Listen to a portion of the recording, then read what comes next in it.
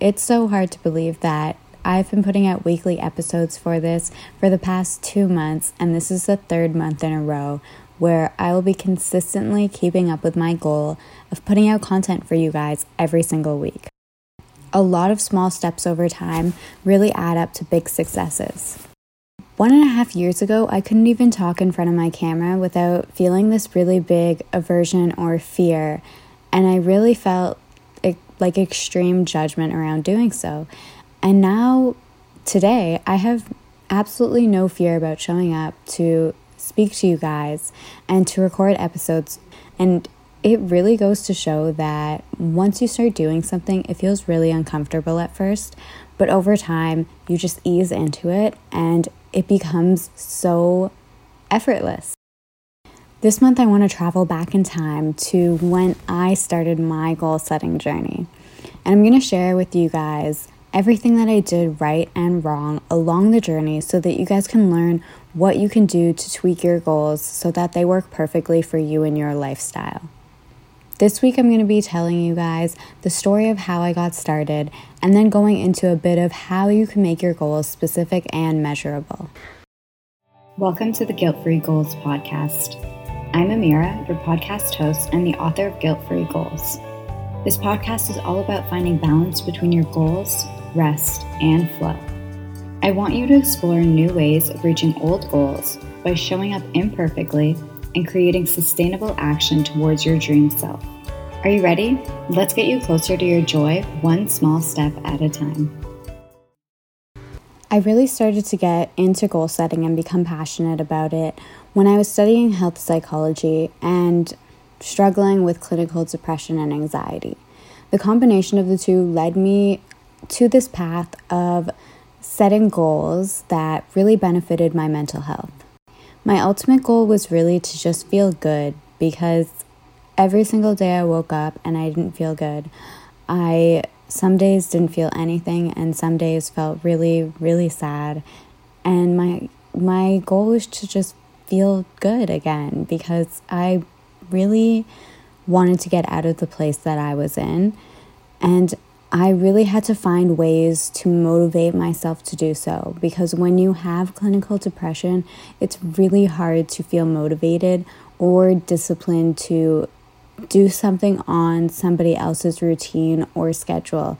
And so I had to find ways around what people told me to do and find ways that really worked for me because I found that I wasn't like everyone else, and that's honestly what contributed to my depression in the first place. So when I was able to make changes and feel comfortable living a lifestyle that benefited me and helped my mental health, that's when I actually started to feel good again, and goal setting really played a big part in that. So one of the big things that I was always told was to get into cardio to alleviate my anxiety, which I thought was a little crazy because when you're depressed, the last thing you want to do is to get up and do cardio, and you're not going to be able to motivate yourself to do that. So I felt a little silly being told by a psychologist that this was the thing that I could do to help myself because it really didn't align with how I felt at that time.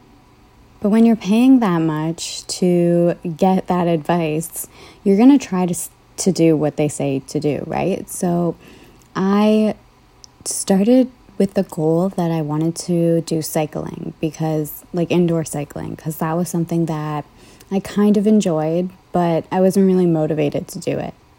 So in the summer of 2015, which was the year that I really got started with goal setting, I set out to cycle 3 times a week in the summer because I wanted to get fit and I wanted to look good for the summer. So I decided to start cycling. So I went to 3 indoor cycling classes for the entire summer, meaning that my 3 times a week didn't really work out and I could only get in 3 cycling classes and that was it. I was done. So later that year, I actually started seeing a different psychologist, and she suggested practicing pranayama, which is breath work in the yoga practice. And she suggested Yoga with Adriene, which is my favorite yoga teacher now. So I went to look at Yoga with Adrienne's videos, and I ended up finding a 30-day challenge. And that was really what motivated me to get started. At the same time, I was taking health psychology in school, and that really started my passion for goal setting and for health psychology because that was what I ended up specializing in. So I started learning about SMART goals in this class, and our professor gave us the assignment to either make or break a habit in our lives by using SMART goals and by using a tracking system to motivate ourselves into building or breaking a habit. So I decided to build the habit of practicing yoga. Pause. Has anyone told you today how truly unique you are? You are a snowflake. And snowflakes don't need to be told the right way to reach their goals.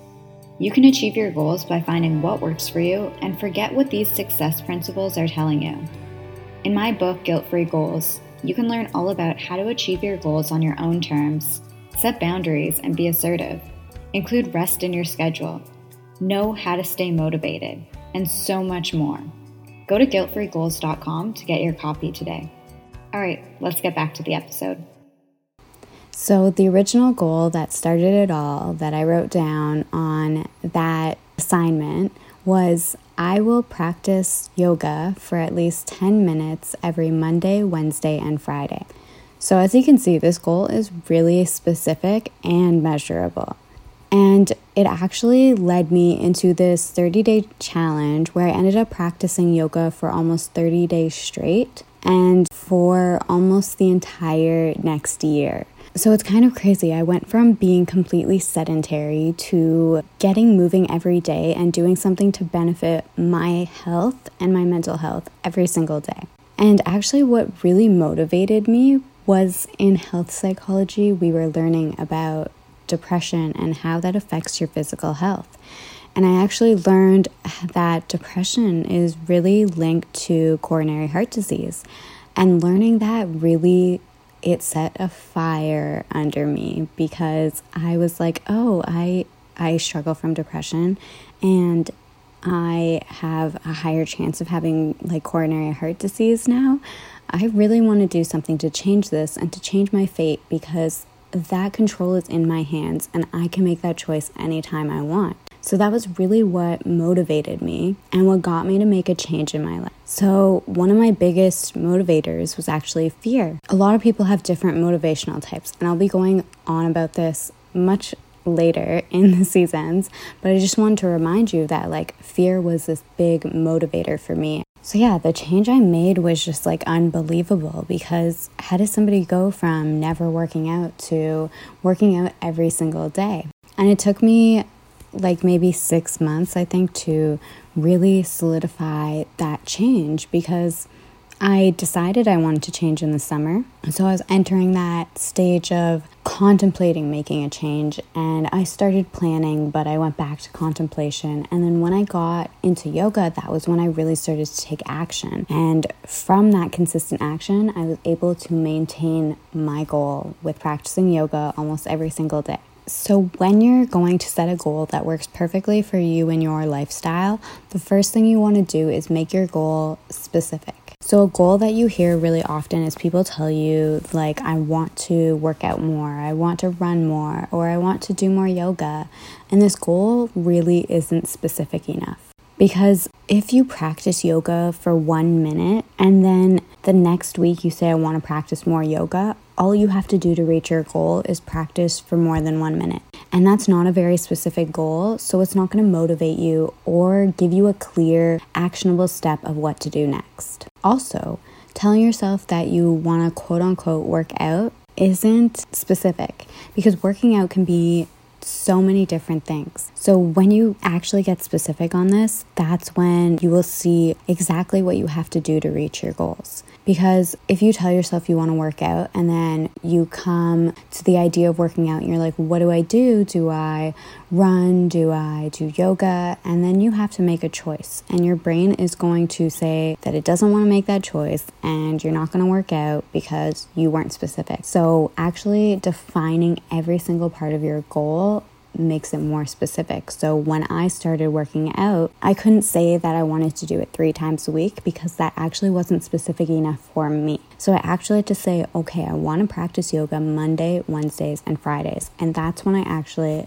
got off my butt and I started practicing yoga. So the second tip I'll leave you with is to make your goal measurable, which means putting the element of time to it and defining how long it is you're going to be working on your goal every week. For my goal of practicing yoga, I put the time constraint on that I would be practicing every Monday, Wednesday, and Friday.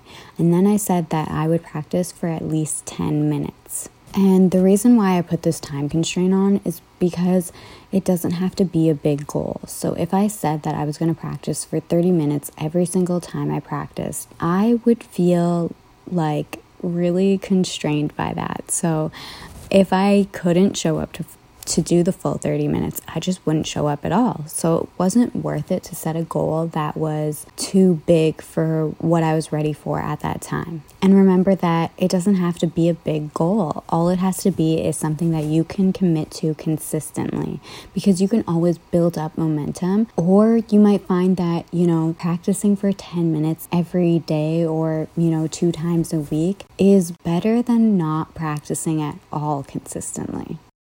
Adding a measurement of time to your goal also allows you to be able to tweak your goal every week. So if you have a really busy schedule one week, you are able to say okay, I'm only going to practice 2 minutes every single day, or, 2 times for 30 minutes. You're able to play with those time constraints and adapt your goal to your current circumstances. The last thing I'll leave you with is the idea that there's a difference between continuous and fixed goals. So I've been talking a lot about continuous goals that are things you are continuously working on. There are also fixed goals, which means a goal with an end date or something that will be ending one day. So for example, getting your university degree is a fixed goal. And a university degree is a great example for how you break down a big goal into smaller chunks. If you think about the university degree, it is, let's say, 4 years long, and sometimes your goal is just reading a chapter for a class. That's exactly what the overall picture of goal setting looks like, because we're really just taking those little steps every day of okay, I'm doing this for this one class, but the bigger overall picture is finishing that 4-year degree. So if you think about that, looking at the big overall picture is too overwhelming, and that's why we break it down into smaller chunks and smaller steps along the way. There are so many aspects of our lives where we use goal setting, and we don't even think about it. It's so inherently built into us as humans to be good at setting goals, and we just overthink it about the things that don't come naturally to us. So that's why in these coming weeks, I want to break down what goal setting is, how I got started, and get you guys thinking about your own goals and how you can tweak them so that they work perfectly for you and your lifestyle. So that's it for this week. If you have any questions about any of the topics or anything I said, you can always send me a DM at goalsetting101 on Instagram. And if you feel like sharing it with your followers, just take a screen cap, upload it to your story, and tag goalsetting101 to be reshared. Thank you for joining me for this week's episode. Get ready to cue the outro. I'm so grateful for you tuning into this week's episode of the Guilt-Free Goals podcast.